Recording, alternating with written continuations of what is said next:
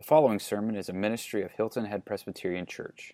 For more information, visit us online at hiltonheadpca.com. What an incredibly powerful name it is, the name that above all names, that when it's spoken, hell trembles, that Satan flees and that the powers of darkness cannot stand against it. And that name, by the way, is within your repertoire to use and to call upon within your life for strength. We couldn't do this morning of calling out that name, of worshiping Him without some really incredible volunteers. Some you've seen up here, others in the back, and a lot of other people putting together these services. So let's honor them this morning by saying thank you.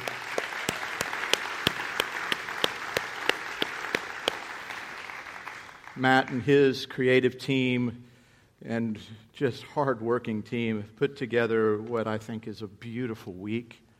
I hope that you've experienced this week the coming of a king last Sunday and Palm Sunday, a king who serves his people and loves them well on Maundy Thursday with communion here, a king who was willing to die in place of his people on Good Friday in the service here. And then this morning, from the sunrise services to these services, of a king who was willing to give to his people an inheritance, that he was an incredibly generous king, a king who said, I have all of these things, and I am giving them to you, that as it were, my death on the cross was the manner in which I instituted and enacted my will and testament to you. That I had to die. Just as if you were an heir to someone in this world, you only got your inheritance when that individual dies. And so it's the same way with the king. The king of all glory, the king of all things, had to die. And in that dying and then living, he said, now I get to execute my will and testament. And what I'm going to do is I'm going to give you, as Paul said, every spiritual blessings in the heavenly places in Christ Jesus. That within me I hold 10,000 times 10,000 of the treasures of heaven. And I'm giving them to you. You're an heir of this. That's good news, right? You may not have known that you're an heir. But you're an heir today of this good gift of our King.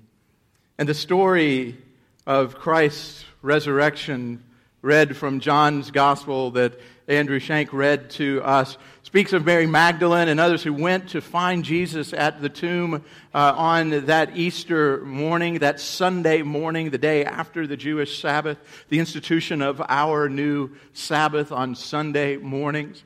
And they got there and the stone was rolled away.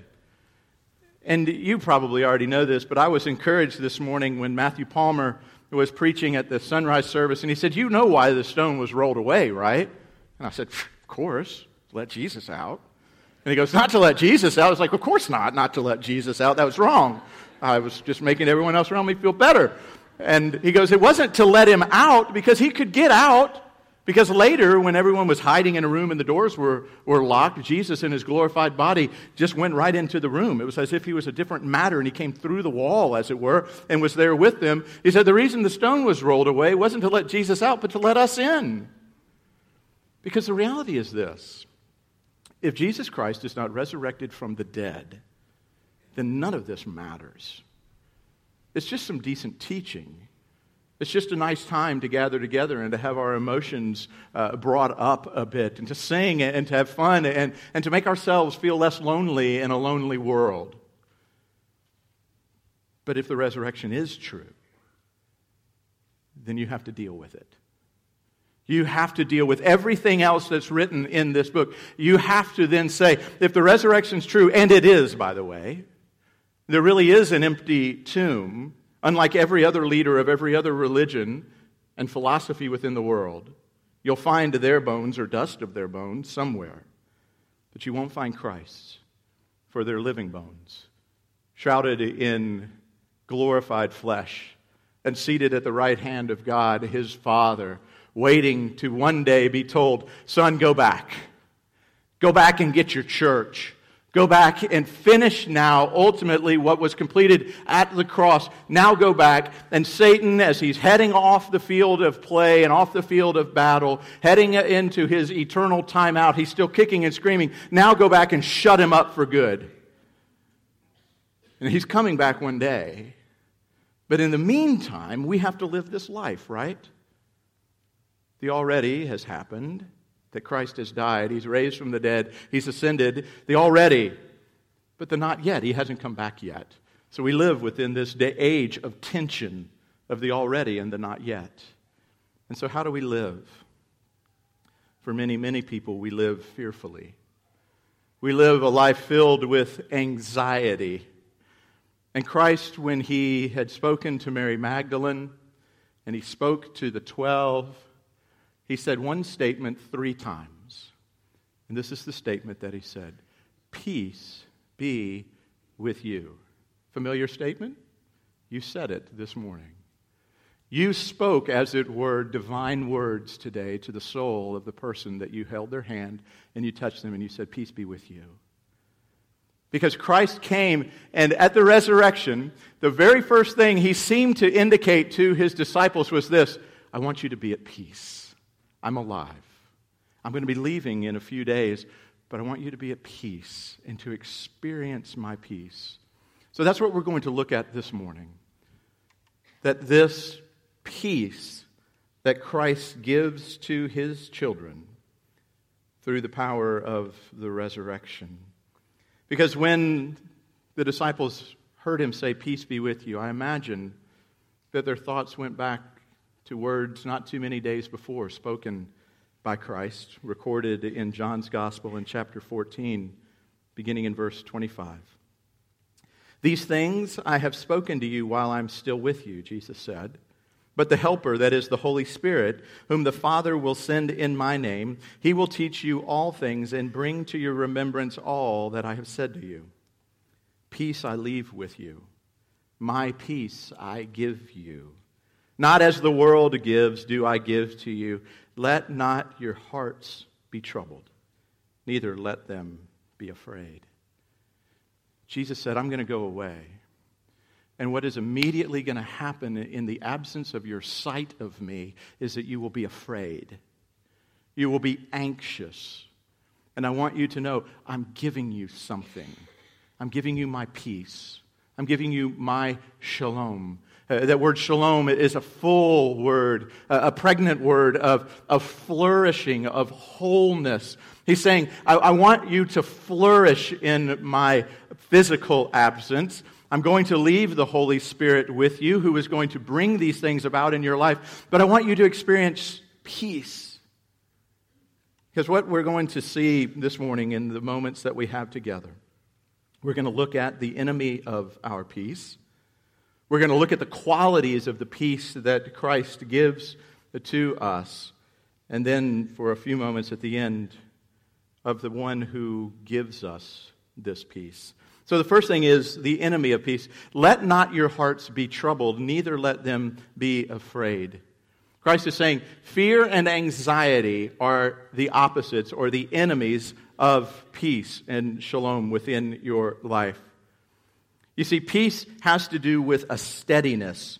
The opposite of peace isn't hopelessness or despair. The opposite of peace is worry and anxiety. Peace, therefore, has to do with the confidence in God's control in your life, the way that you can see how things are. He says, do not be anxious about anything.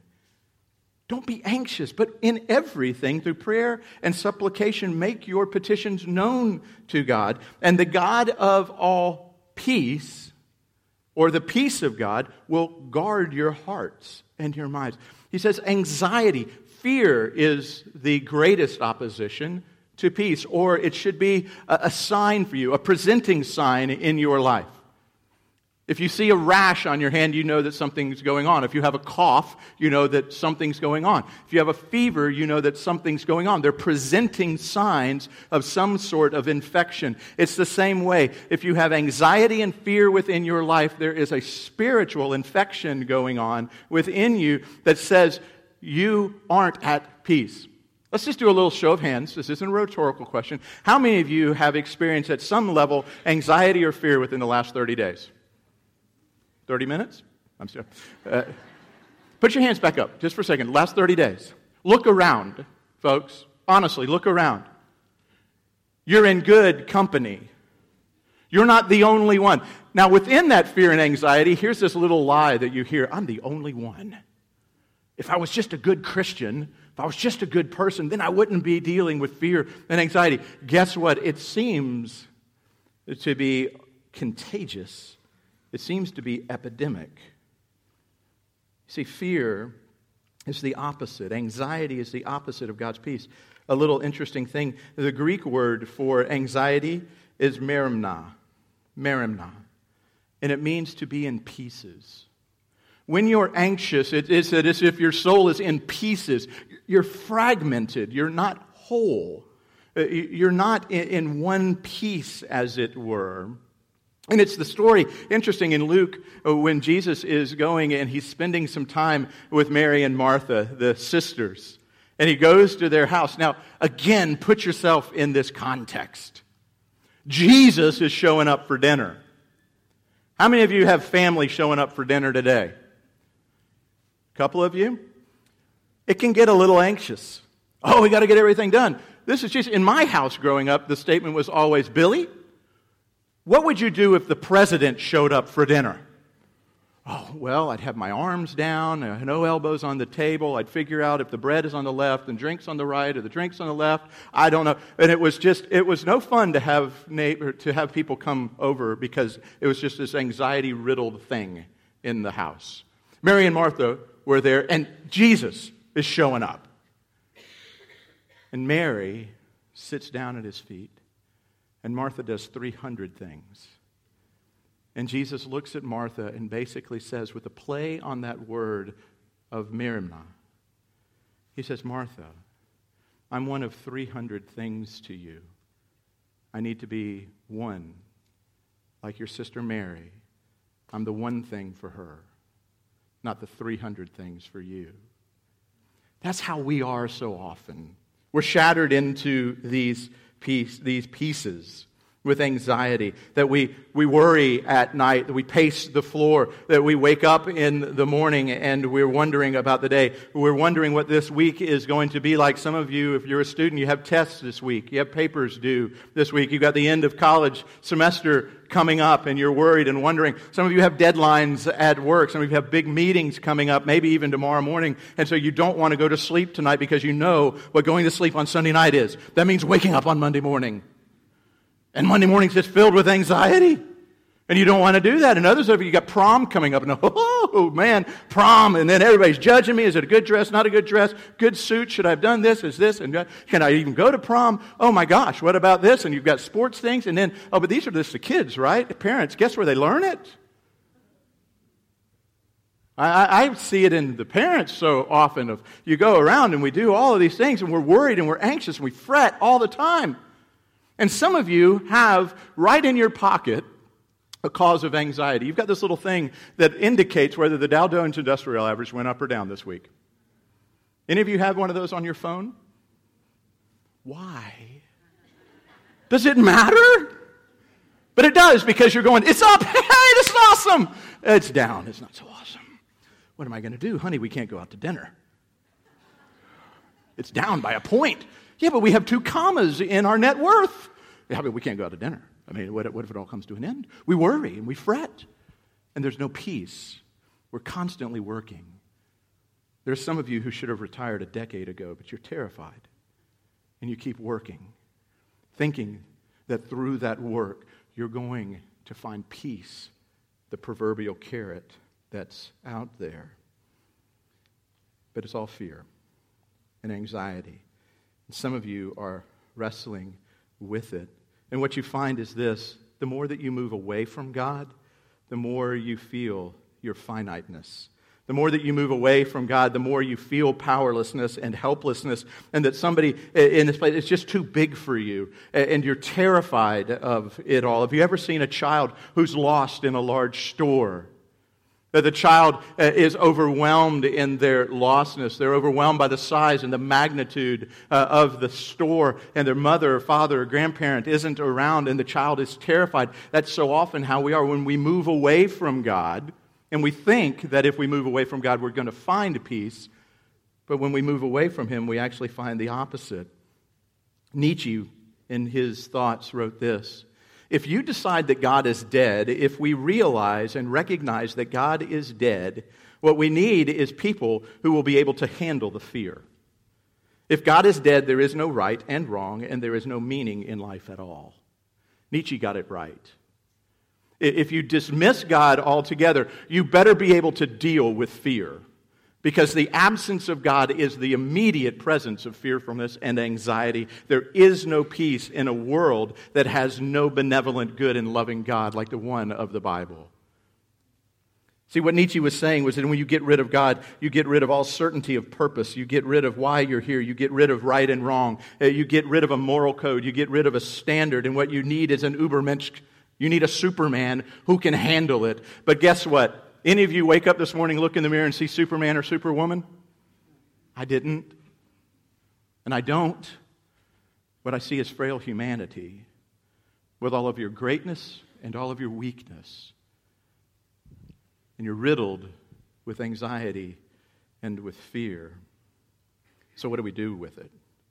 What are we going to do with this? Well, Christ says this: I offer you a different peace.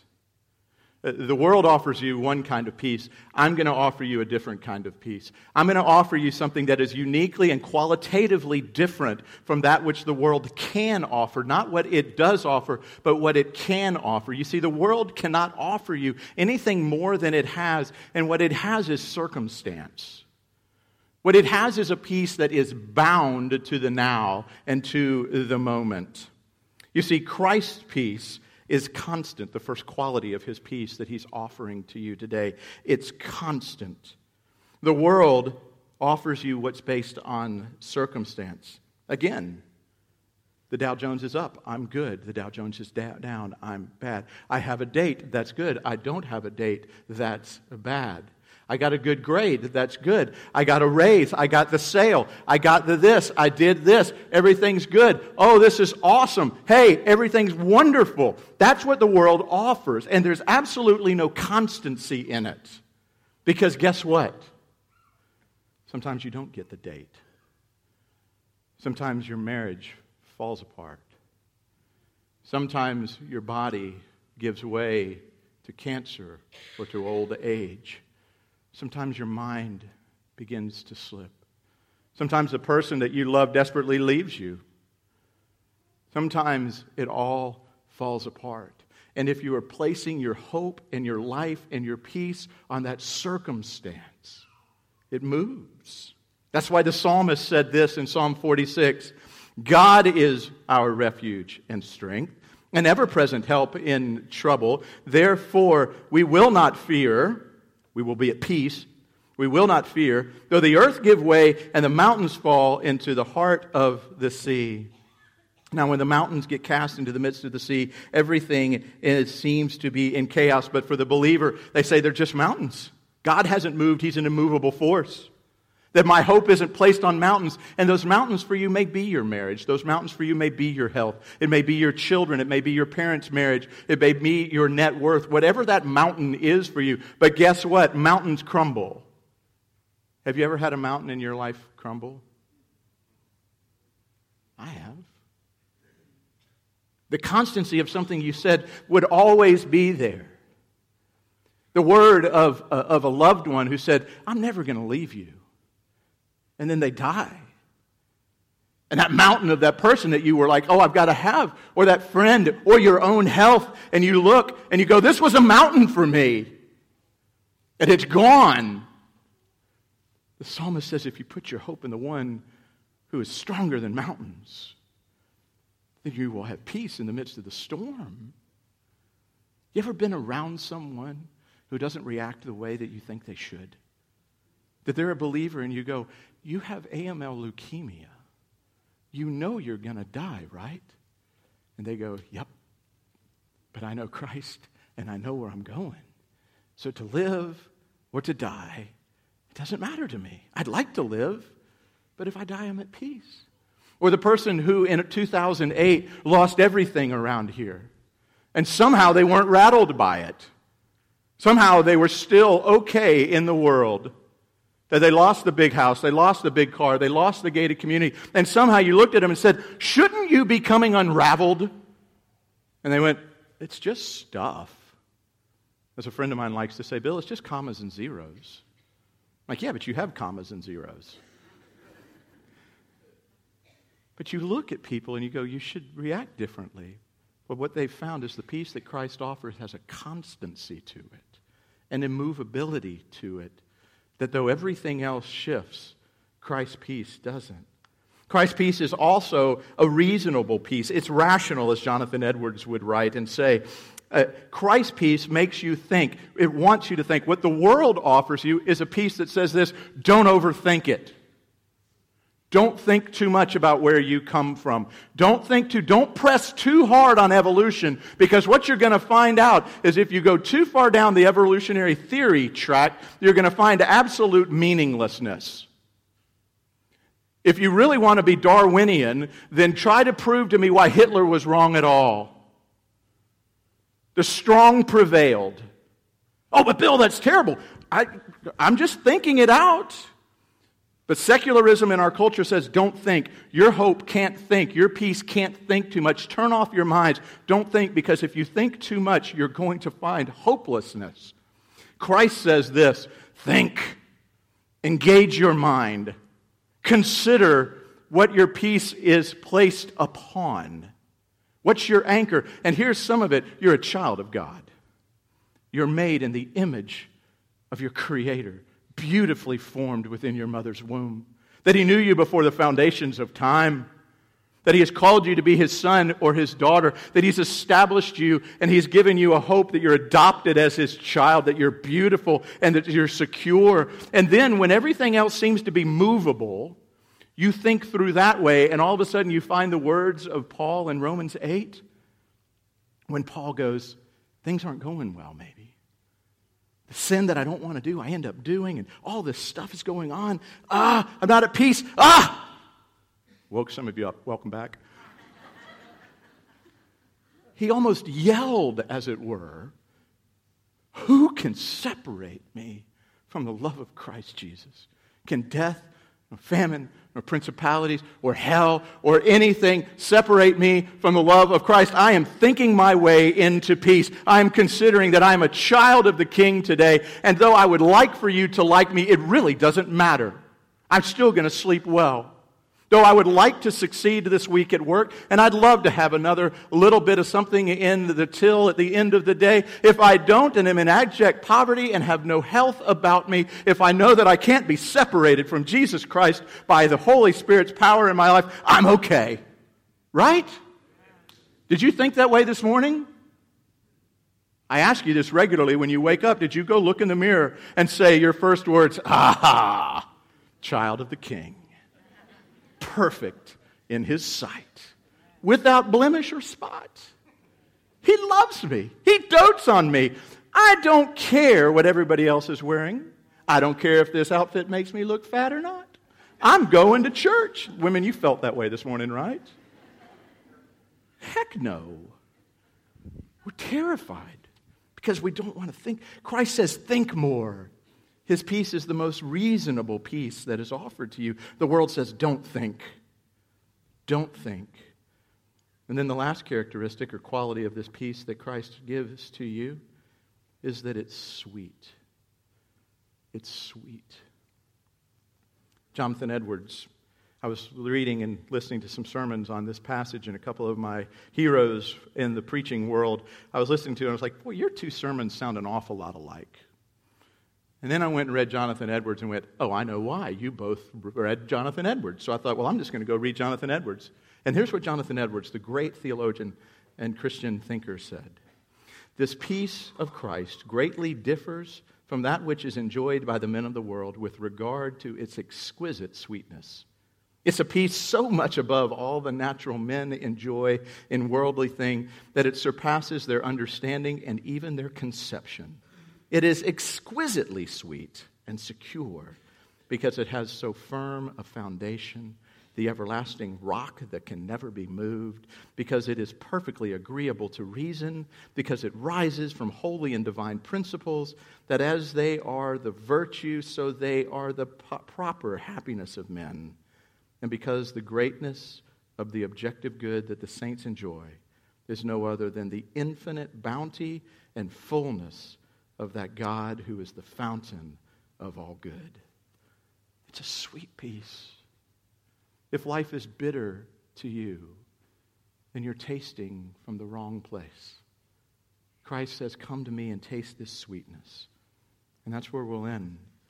Of the only place to find this peace that is the antidote to worry and to fear, this peace that is reasonable and constant and sweet, this peace comes only from Christ. You might not want to hear that this morning. You want to find it somewhere else. But Christ says, this is my peace that I give you. It's not someone else's peace. It's my peace. I possess it. And not only do I possess it, I experience it. And I am giving it to you. You see, his death on the cross was, as I said, it was his giving of his last will and testament. And this is your inheritance, friends. Peace, security, stability, oneness, ability to ride out within the storms that come into life, whatever that storm may be, the shaking of whatever mountain you are finding yourself upon, and that you can somehow say, just like Christ, what, there's a storm? He was asleep in the boat, for goodness sakes. And his disciples were freaking out. And it was as if he woke up and went, how come the waves know who I am and you don't? Now waves, shh. And they shushed. And the wind shushed. And the disciples were like, ah! Christ goes, this is the peace that I can offer you. That in the midst of the storms of life, it is my peace. This is a peace that he experienced within his life. He understood famine and want and loss of friendships and rejection. He understood a reputation that had been sullied. He understood all kinds of affliction, poverty, and yet he did it with a sense of peace and a knowledge of peace that he says, this is the peace that I'm experiencing now with my Father in heaven and the Holy Spirit. And guess what? I want to give it to you. Any of you guys interested in getting it? How many of you were anxious in the last 30 days? Would you like a remedy to that anxiety? Don't pace anymore. Pray more. Remind your mind more. Preach to your heart more of saying this, Christ, please be my peace in these things that are beyond my control. There's a wonderful movie with Tom Hanks in it called Bridge of Spies. And the Russian spy is sitting next to Tom Hanks, and he's coming under indictment by the federal authorities for spying against the U.S., and this was in the midst of all the Cold War. And Tom Hanks, his attorney, looks over at him, and he goes, you don't look too worried. And the guy goes, would it help? And that's how I feel about worry so often. Is it helping? You're fretting about. You have nothing left on your hands. You're pacing. You're doing. You're driving everybody crazy. You're worrying like nuts. And you go back and you're like, what? Ah! And Jesus goes in the Sermon on the Mount. Don't be anxious about tomorrow, for each day has enough cares of its own. If I, the Lord, take care of the bird of the sky and the flowers of the field, I'm going to take care of you. You can trust me. So go to sleep. Go have fun this week. Go enjoy a little bit. Quit fretting about things so much. I got tomorrow because I'm already in tomorrow, and last I checked, you're stuck in now. So trust me. I've got it, and I have you. So if you want the peace that Jesus offers, you have to take Jesus. There's no other way, guys. You have to accept him. And for some of you, today may be that day for you to finally say, I am worn out. And I am so broken down, and I'm so tired, and I need this peace, and I'm offering to you the offer that Christ offered, nothing more than himself. So as we pray, and you want that, simply pray to Christ, can I have you today? And then all the stuff that comes with having you. Let's pray. Father, thank you for the beauty of your word preserved for us. Thank you for this Easter morning and all the celebration and the fun that it is, for the meals that are about to be enjoyed, for the fellowship around a table, for all of these things. They are so good, and we are so thankful. Thank you for the gathering of friends here this morning. But more than anything, we thank you for Christ, that there's an empty tomb, that he is resurrected and standing at your right hand, ready to return again. And in the meantime, he has given us his Spirit, the third person of the Trinity, to give us peace in him. And for some here who love you deeply, but yet are wrestling with anxiety, would you be near to them and be their peace? For others who are just exhausted because they've been going on their own for all these years, I pray that you finally would bend their knee and that they would kneel before a King who is also the Prince of Peace, and they would experience a washing over of their mind and heart and emotions and a peace that transcends all understanding, and that they would finally experience flourishing shalom in their lives. Would they turn to you today? Father, we celebrate you. We praise you. And we praise your name. So shall we now come behold this wondrous mystery. Amen. Let's stand and sing.